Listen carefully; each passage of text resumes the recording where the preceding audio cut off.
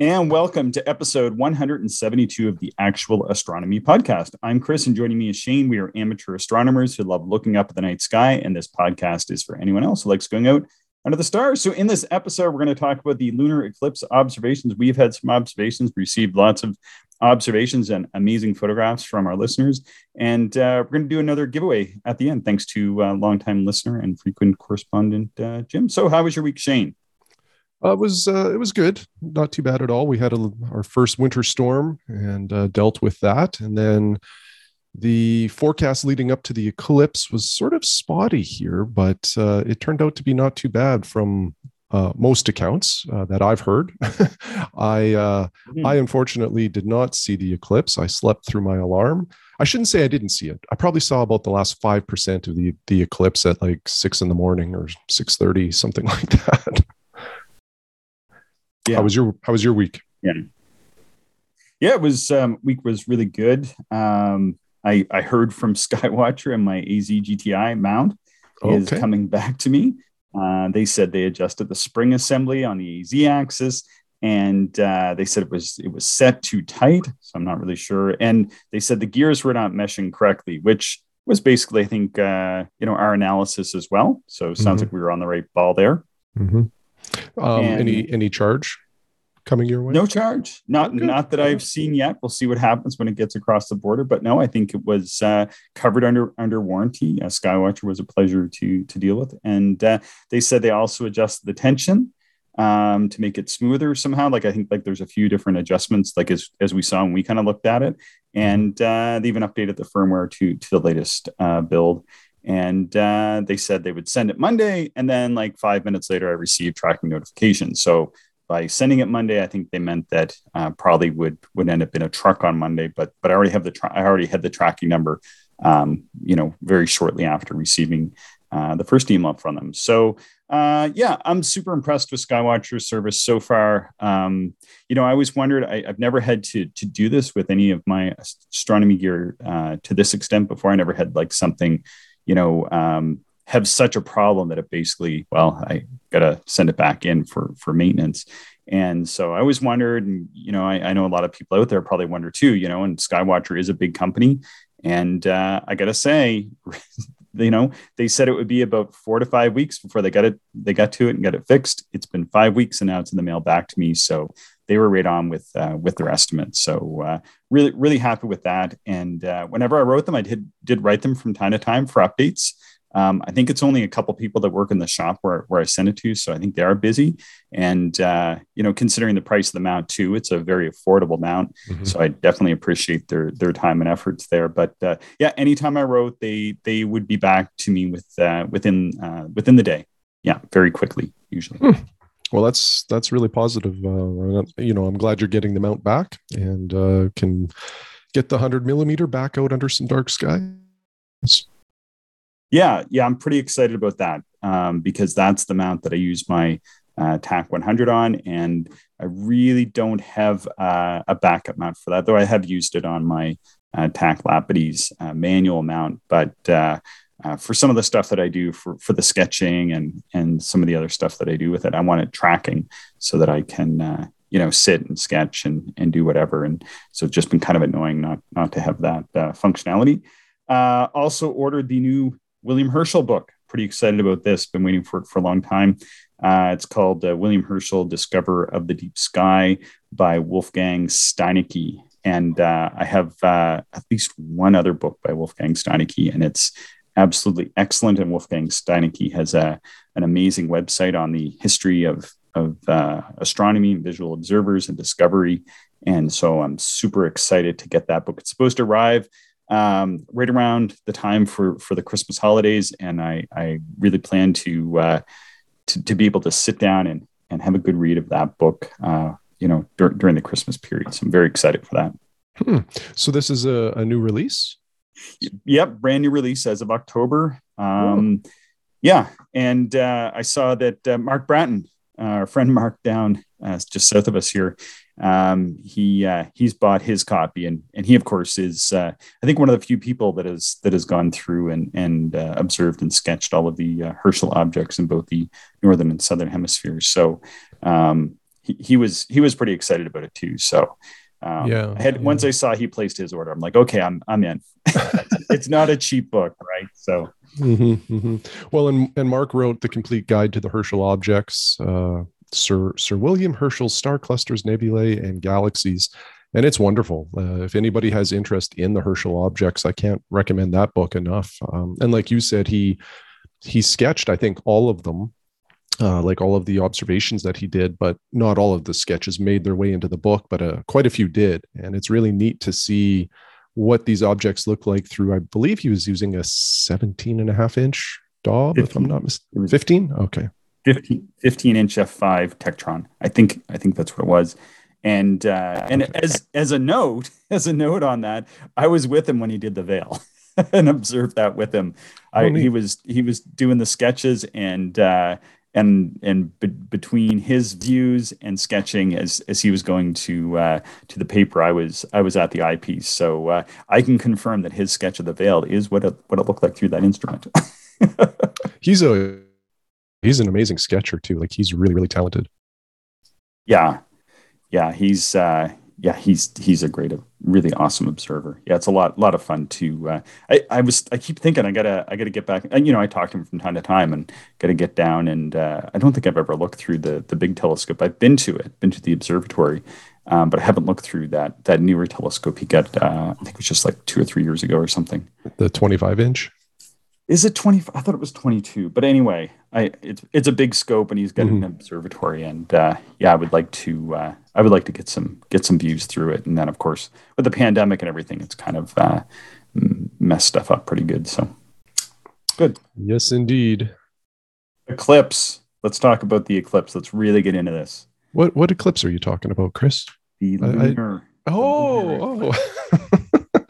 There was a ton of stuff that came out of this in terms of like observations and photographs and observing reports that I saw on Twitter. It was really nice to see that a lot of people were able to observe this event. So, I think that's super cool. And I know you were able to observe it. So I'm really curious to hear about your experience. Yeah, I had a pretty good view. I got up. My plan was not to start observing it right at the beginning and go right to the end, because I don't know why. I should have taken the day off work. I don't know why I didn't. I just should have, and I didn't. So I knew I was probably only going to have about an hour and a half or so, and therefore I didn't get to see the entire event. So what I did is I planned to get up and go out when it was about halfway between sort of like quote unquote first contact, like when it starts to go into eclipse and when it would be at full eclipse, so that I could find it in case there was clouds. And there was clouds. And so I went out at like 2:15 or 2:20 and ended up watching till about 3:30. When I went out, there was definitely lots of clouds and some small clear breaks. And then eventually it cleared off just after sort of maximum eclipse, and never got to a total lunar eclipse. There was always still, I think like 3%. It was like a 97% eclipsed moon. So you could always still see the moon. And even through the clouds, most of the time, the clouds were thin enough that you could see it. There was the odd time when it kind of got blotted out, and then we get like some clear breaks. But eventually, it did come through. But what I did, Shane, is I was concerned that I would lose it totally. And I hadn't planned to set up a telescope. I thought I would just go out and look. And I thought, I'll find it, and then I'll kind of watch it through binoculars or whatever. And when I went out, I could see some of the clouds were really, really thick. And at first I lost it for a few minutes and then came back. I thought, I'm going to put a telescope on. I think it'll be okay if I get a telescope on it. So I set my FS 60 millimeter Takahashi up. And that was a great idea. That was awesome. That was definitely the best scope to put on it, because it still has a wide field of view. So I could find it really quickly, and then I could keep it in a wide field and view it even when it was covered with some of the clouds that were passing by. So yeah, when you get up, you get up and just observe the end of it, though, I think. Yeah. When I woke up and got out of bed, like I say, I think there may, and this is just a rough estimate on my part. It was right at the tail end of the eclipse. So I think I maybe caught 5% of the eclipse. And to be perfectly honest, too, like you would never really know looking at the moon. Like I was not able to really distinguish, any part of the moon that was not, quite as bright. So I assume if I would have maybe put some binoculars or some sort of optics on it, I may then have been able to, see some of the difference. But visually, it was really a non-event for me. Yeah. When I get up at just after 2 and went out, the piece of the illuminated disc that was visible was it's actually much smaller than I thought it would be. I was surprised how much the moon was already eclipsed just halfway through to that maximum point. And it does look strange. And I heard this and read this in a number of reports, as we were leading up to the eclipse. But I kind of felt like nobody really described why it looks strange or so different. And there is a really important difference between a lunar eclipse and just sort of like the regular lunar crescent. And like it definitely does look much different than just a partial illuminated moon. Like it does look different. Mm-hmm. Mm-hmm. Mm-hmm.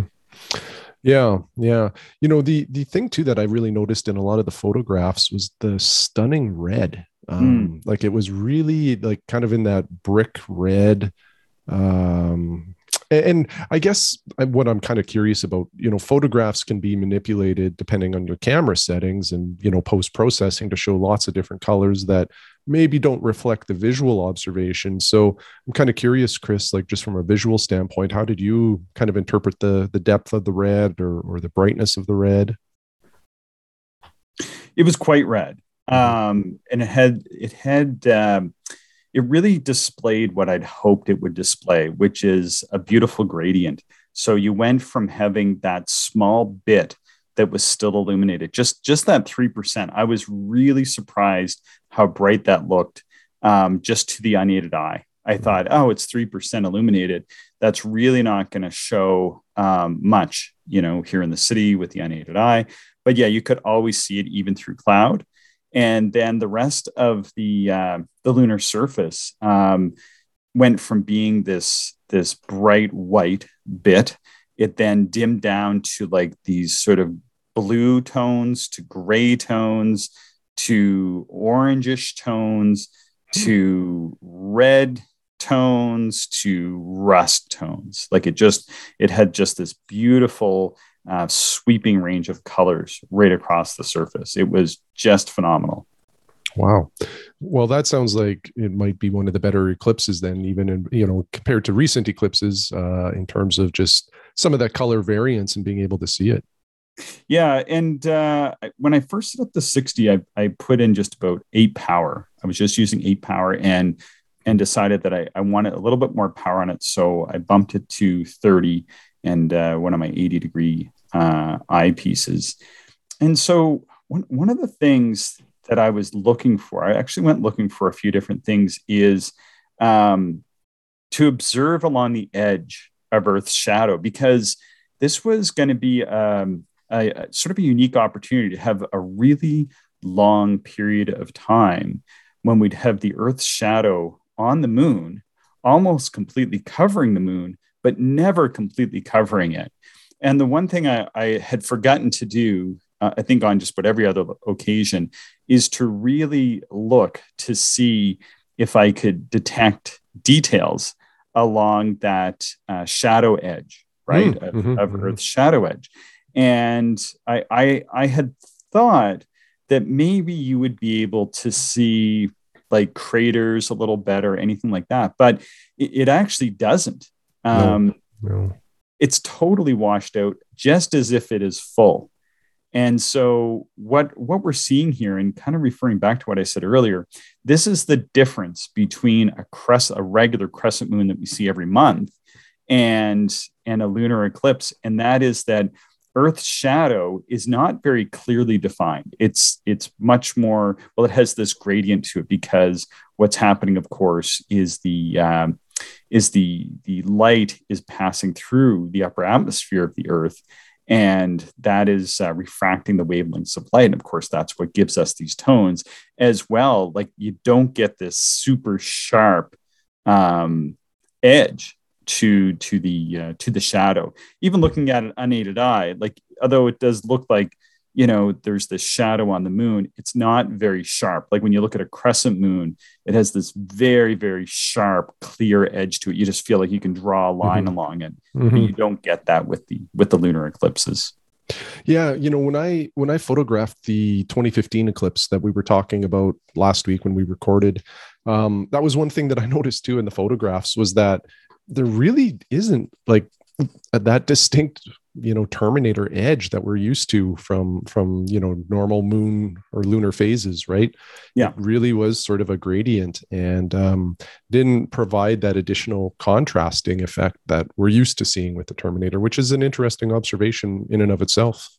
that's right. So that's one of the reasons why a lunar eclipse looks different than just your regular crescent moon, and that's because that shadow line is not sharp. However, when the angle of the moon and the sun is such that we see the lunar shadow cutting across, of course, there's no atmosphere on the moon either, but that angle between the sun and the moon and us as an observer on the Earth is such that we get this very clearly defined shadow band. Now, additionally to this, the other thing that makes a lunar eclipse look very different is that when the sun and the moon are angled such to the observer on Earth, of course, it's just the lunar shadow that's causing it, right? Because you have the sun sort of, in a way, kind of in behind or at an angle to us, right? So it's the actual shape of the moon, in a way, that's sort of causing the shadowing on the moon when we see a crescent moon. However, when the Earth's shadow is projected on the moon, it's much larger. So you actually see it as more of a straighter line. It's not going to give you a crescent shape. It's going to give you more like a longer arc, because the shadow of the Earth is much, much larger than the moon is. No, that's a good explanation. Yeah, it's pretty cool though. Yeah, that is really cool. And you preferred the higher magnifications over the lower magnifications, it looks like? Yeah, I was using like 30 power, and it was pretty neat. So I noticed that the bright area almost blurred into like a blue color, and then slowly turned into like some smoky colors and blending into like an orange and then dark rusty red. And then sometimes as a cloud passed by, sort of like that furthest point from the illuminated bit would blend into space. Like basically there was times when I couldn't even see that at all. And then I noticed that the redness would kind of, as you were looking over the course of, just a few seconds, it would almost appear to shift. So sometimes it would be a little more red, and sometimes the whole thing would almost go like smoky. There was times where I would lose that red color altogether. Now, this, of course, is I'm observing through some clouds, and I'm thinking, oh, it's just the clouds that are causing this effect. And I think it was kind of unstable, and as far as the atmosphere goes. And then as the moon came out of the clouds, I was surprised that this effect continued on, that I would actually still see, even though the clouds were gone, I would still see the redness kind of intensify and then drop off. It wasn't consistent. It definitely wasn't consistent throughout the observation. Now, I don't know if that's an effect of our atmosphere, and maybe as our shadow is being projected into space, there's fluctuations in that, or whether it was just a factor of my own local conditions being, I think they were sort of moderately unstable. It wasn't like there was no ground wind and the seeing was okay, but I think that maybe it was just our atmosphere. But I was kind of surprised to see that the redness kind of fade and then come back and fade and come back. Like it wasn't consistent from moment to moment, but that could have just been a result of seeing. That's very interesting. Yeah, I thought that was sort of that was unexpected, and I hadn't noticed that before, but I wanted to look for that. So I kind of went looking for that as well, because I had thought I saw that in the previous lunar eclipse I observed through a telescope. And then when I did decide to set that up, I'm like, oh, I'm going to take a look for this again. But then the clouds, I thought, oh, the clouds are probably leading to this. But then it was cool when they dipped out, and I was able to get it in a clear sky for half an hour. I was like, no, I can still see this fluctuation. Very cool. I'm going to ask a question that maybe isn't fair because of the clouds, but did you notice, like, as the moon goes into near complete eclipse or total eclipse, did you notice, like, kind of the darkening of the sky? Did more, did fainter things pop out, or was it too cloudy to notice? Oh, that? Yeah. No, I noticed that, like, even on the clouds. So the moon was up when I went to bed, and you can tell, like, although I can't really see, like, overhead, of course, when I'm in the house, you can tell, like, there's more illumination. I can see sort of more houses and streets, and it's lighting up, like there's a lot of snow around now, and so it's lighting up the snow and everything.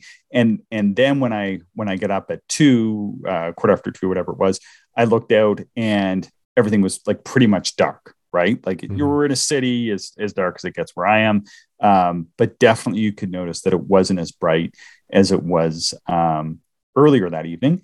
And then as well as the moon came out of the clouds, I was then able to actually see the Pleiades, which is an open star cluster near where the full moon was that night. And I was like, oh, you can actually see the Pleiades. And it was only, I think, maybe 7 or 8 degrees away or something like that. And you could I wouldn't say it's easy, but you could see it with your eye. And I'm in the city, so it's not necessarily super easy to see anyway. But you could see it as sort of a large area and some faint stars in that region. So then what I had to do, of course, is like, I can't quite get it in my low power field with the 60. So I put the 60 back in the bag, and I keep my Borg mini Borg 50 in the same bag. So I pulled that out, and it gets about a 10-degree field of view, and I could easily fit the near full eclipsed moon with or the near fully lunar eclipsed moon, the near full lunar eclipse, and the Pleiades in the same field of view at the same time. And my wife had come out by this point. I was showing her, and I said, that is a rare sight. I always hear of things that are rare. I'm like, seeing a lunar eclipse is somewhat rare, but being able to see a lunar eclipse and the Pleiades in the same field of view, I thought that was pretty cool to be able to see. Yeah, for sure. That's awesome. Yeah. We had some listener observations. Yes. Yeah, quite a few, actually. It was really awesome to see. Like, we always are receiving emails from listeners, but definitely around these bigger events, we get an increase in the amount of emails we receive. And it was awesome to read various reports, and a lot of photographs were sent to us. So yeah, that's awesome that a lot of people were able to observe it. Where to start? So Peter sent us some images through his 90 millimeter SV Bony refractor. I'm not sure. Is that maybe an F6? I think it is. Well, yeah, I think these are F55, and it's kind of funny because I think we were talking about this the other day, and I was saying that's an interesting telescope. I've always wanted to look through it.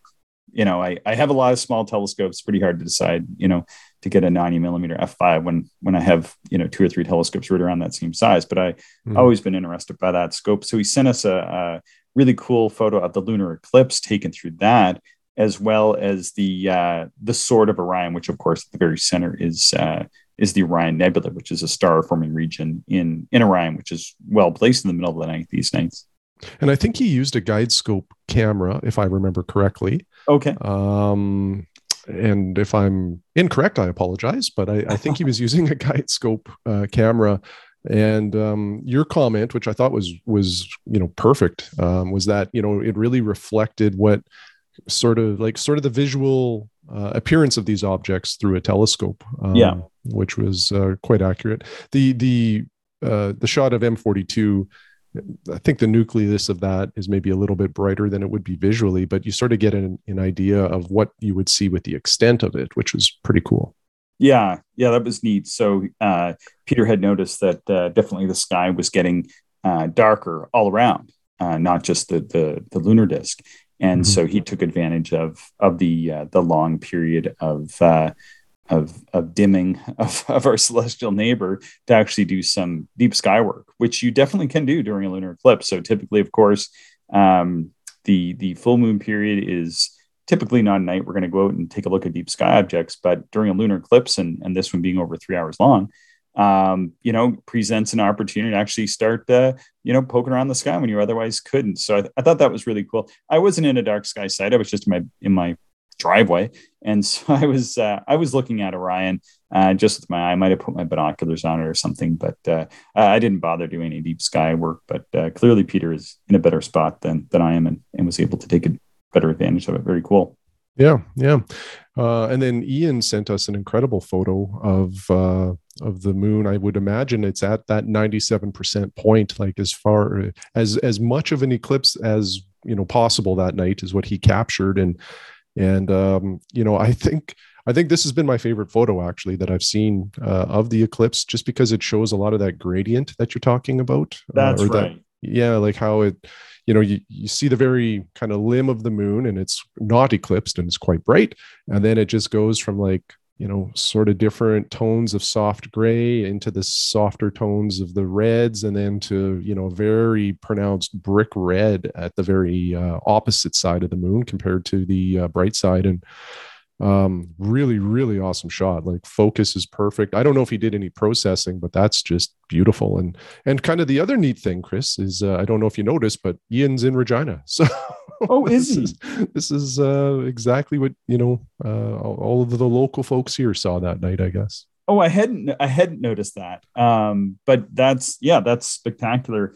And I should know the region, but it's sort of on the left side of his photo. So his photo is correctly oriented too. I don't know if you noticed that. Oh no, I Uh, didn't. Yeah, you're right. yeah, and then on sort of the left side there, you can see that it's a little bit more illuminated there.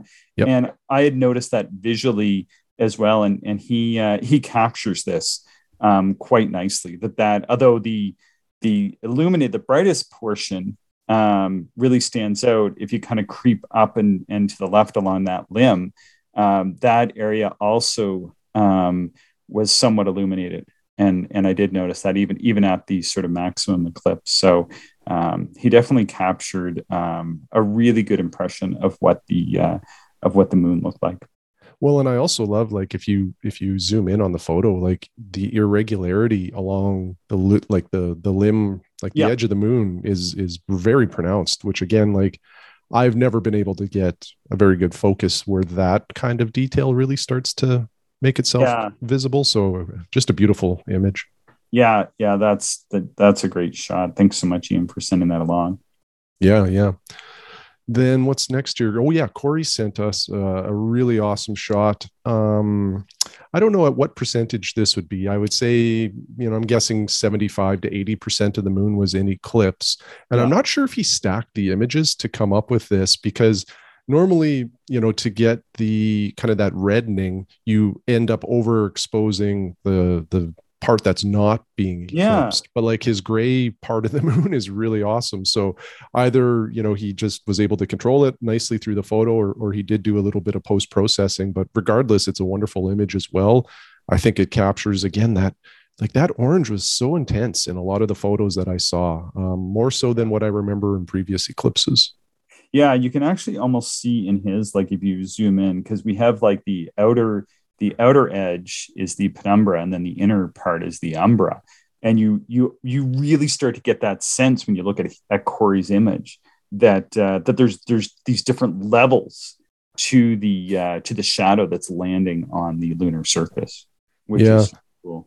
Yeah, the other cool thing too with his shot is that he actually captures a lot of the star field around the moon. Like the moon is actually quite Yes. small in the overall frame, and Yes. I always appreciate that too when you can see all of the other stuff that's going on kind of in the background. I think that that's really cool. Yeah, and he sent a very detailed set of observations Mhm. with it, and I kind of I had to shorten them down a little bit, but maybe if you would mind, I could just read through these over Yeah, just. yeah, go for it. Okay, yeah. So he said at about 2 a.m. There was a slight darkening observed in the top half of the moon as it entered the penumbra of the Earth. And by 2:19 his time, the eclipse begins with the top half of the moon entering Earth's shadow. And this was very obvious to his naked eye. And he did something super cool. I wish I had thought of this. Is he's built up a pair of these 2x54s that you had made for us, Shane. And he also has a pair of the 10x42 image stabilized binoculars. And so he made some of his observations through that and noted that it was very sort of charcoal in color, in contrast to the bright white of the rest of the disk. And so what he was noticing here is that as the moon just enters that shadow, you are able to pick up that contrast. And sort of oddly enough, you're not getting that rusty red color yet. You're just getting that darkening. Now, when I went out, sort of halfway through, I was getting no color at first, just that charcoal tone like he refers to. But then pretty soon after that, I was able to see the color that I was looking for. But I was really jealous when I saw his observations. I was like, well, I wish I had dragged out those 2x54s, and I wish I had been able to watch the full event. Because with his 2x54 binoculars, he says that he was actually able to get the Pleiades star cluster on the right and the Hyades star cluster on the left. So the Hyades is another star cluster in the constellation Taurus, and the moon was kind of sitting kind of in between them. And I'd totally forgotten about the Hyades when I was looking, and I only focused with my little scope at the widest field on looking at the partially eclipsed moon and the Pleiades. I hadn't taken a look at the Hyades and the eclipse moon, but he was able to get them both in the same field of view in those super wide field of his binoculars. So said it was an amazing sight, and he said it was just really cool to be able to pan around with his 10x42s and to get those. Then he says by 2:55.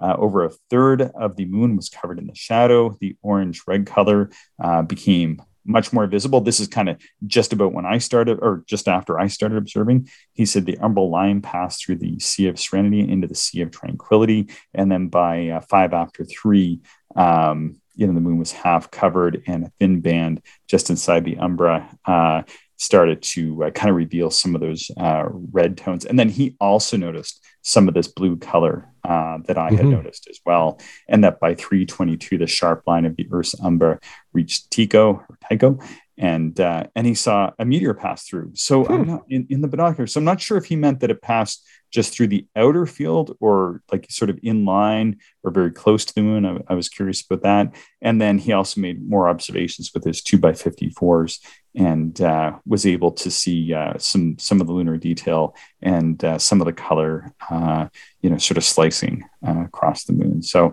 pretty cool observation there. Kind of moving on to 4:45. The moon was completely covered by this point. His time, of course, our times all vary a little bit. And he was really able to see that red-orange shadow cast by Earth's shadow onto the moon. And he noted this. I thought this was really good. He started making comparisons between that color and Aldebaran, which is nearby, which is the brightest star that's just over top of the Hyades star cluster. And he also was taking a look over at Betelgeuse in Orion, which is also a bright sort of reddish orange star, and so it was really neat that he was sort of making these other comparisons to these other sort of orange objects in the sky. So I thought that was really, really cool. Agreed. When I read this I can't talk observing report, I was really blown away. Like, this is a great report of the experience, and it was almost like we were sitting right beside Corey and sharing the binoculars. It was awesome, and I love the comparison to Aldebaran. Again, like that oranginess really came through, and to be able to compare it to some stars that were also in the sky at the same time, I think is awesome. Yeah, he said it was, and just sort of to conclude his remarks, he said this partial eclipse is definitely trying to masquerade as a total, and only the smallest sliver was left. over the left side of the lunar limb remained. So for being the longest eclipse in centuries, the phase was far too soon, as the moon quickly started moving back out of Earth's shadow. And by this point, he was really cold and tired, and was eager to take a look at his photos. And he said it was a frigid evening, well spent, that he won't soon forget. So thanks so much for sending that, Corey. That was super awesome. It really made me wish that I had looked at some of the things you had looked at. I think I kind of had looked for some other things, and it just shows like how two different observers observing the same event are kind of detail it and go for some different stuff. And I can't wait for the next lunar eclipse and remember to drag out my little low power binoculars as well. Super cool. Thank you. And what I want to highlight, Chris, with like your observation as well as what Corey sent us here, is that for a lot of these big events, there's far more to observe kind of within the event and around the event typically. So, obviously with a lunar eclipse, you're watching that transition and the moon being eclipsed, but there's so many other subtleties to look for, whether it's that blue color that was witnessed, or like how Corey compared the orange to other stars, as well as what Mars would look like through the telescope. I think that's awesome, and I think that really adds a lot of depth to these types of observational events, because there's just so many things, right, that you can try to take in. What I was hoping to hear, and I haven't, so if anybody can fill in this blank for me, I'd be very curious. That comet that you and I have talked about, Leonard, what is it, A1 or P1 Leonard or something like that? Something, I think A1, yeah. Yeah. So the recent magnitude reports as of about a week ago had it at around 8.5. And I'm just curious, like, that's the right time of the day to be observing it, was, kind of in the wee hours of the night or the early hours of the morning, however you want to look at that. And then with the moon going into eclipse, so now it's not as much of a factor in terms of, brightening the sky. I'm just curious if anybody maybe got an observation of Leonard in there as well. Yeah, I'd be curious about that. I certainly didn't, because I was observing from my driveway between two streetlights. So, yep, not going to try that. No, not at that hour. And for me, it wasn't that cold. It was only -5 Celsius. And there was no wind while the clouds were overhead. And then once the clouds cleared off, we started getting just like a steady, like say 12 or 13 kilometer an hour wind, and the temperature started to drop. And so it went from being about -5, I think, to be about -7 or -9, which made it feel really cold pretty quick. So unfortunately, it got pretty chilly here as well. Yeah, and what would normally be just a very light breeze during the day, something you wouldn't even pay attention to, is a real game changer at night when you're observing. It's already cold, you're not really moving around to generate heat, and any slight wind, at least for me, usually shrinks the amount of time I'm spending outside by it. It's almost exponential at that point. Sounds good. Do we have any other lunar eclipse observations or information to share, Shane? I don't think so. I think that was it. I think the next eclipse is in May, but I'm not sure. It might be more of a southern hemisphere thing, if I'm not mistaken, but I need to look into that. Hopefully we can see it, because May is a lot better temperature-wise to observe these things, but I think we're out of luck here. Yeah, we'll find out. So before we go for the day, let's talk about calendar giveaway. So I'm not yet, but for 2023, I'm going to be the Royal Astronomical Society of Canada's Observers Calendar Editor, and I'm going to do that for several years. That's the plan anyway. And I did work on it this year, and I have a couple copies of the 2022 RASC Observers Calendar to give away. Sort of first note is primarily the calendar. It's a Canadian calendar. So those in Canada people in Canada is who it's primarily designed for. Probably all of North America, anybody in North America could benefit from it. And even still, some of probably the majority of the information is probably pretty good for anybody. Like, for example, when the moon is full or what phase the moon is at, well, that's going to be the same no matter where you are on the planet. And as well, for planetary oppositions and different things of that nature, it's only going to vary by a few hours, which could just sort of shift things from one day to the next for you, either forward or back, depending on where you are on the planet. So it's pretty good resource, no matter where you are, I think. But I just want to kind of make that note. It's not sort of like a universal global calendar, but certainly if anybody wants to submit for it, happy to send one out. So with that, Shane, I think we're going to do a bit of a giveaway. How are we going to give away a couple of calendars this time? What do people have to do to enter their names for the draw for a couple of calendars, or for a calendar? You're just going to get one, or we're going to give two away to two different people. Yeah, I think just send in some observing reports. That's how we've ran these in the past, and I think that's a good way to do it again. It can be anything. No minimum criteria here. Just send an observing report to actualastronomy@gmail.com. We will put your name into the hat, so to speak, to draw the winners, and then we'll contact the winners after the fact and get mailing addresses to send these things out. And I'll just add, like, I'm a digital person. I really don't like paper in most things that I do. But the one thing that remains is this calendar. I do buy one every year, and I hang it in my office at work. And it's just a nice resource to have as I'm planning vacation throughout the year. Quickly flip the calendar to see when new moons are, and start to plan camping trips and days away. So I like it a lot. I think it's a pretty cool resource. And, thanks, Chris, that you're able to procure some and give them away. Yeah. And I should note, I do this as a volunteer. This isn't like, it's not a job. I have a regular day job, and this is something I do just for fun. But as well, it's a great way to contribute back to the Royal Astronomical Society of Canada, which we're members of. And then as well, like, if people do want to purchase copies, I was looking it up just before we did the podcast. I see I think they're like $17.95 Canadian on the rasc.ca store. If you just go to rasc.ca, you can go to the store there. And as Shane mentioned, just submit some of your observations. Kind of hope they're going to be more recent ones. But yeah, we're not too picky. We just want people to reach out and let us know what they're observing. And with that, Shane, anything else to add for this podcast? No, sir. That is all I have.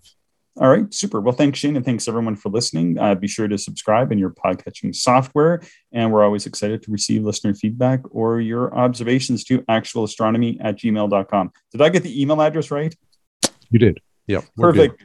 Excellent. Well, thanks, Shane, and thanks everyone for listening. Thank you, everyone, for listening, and we hope you enjoyed the show. If you are interested in more information, would like to contact us, or if you would like to support the podcast, check out our website, actualastronomy.com.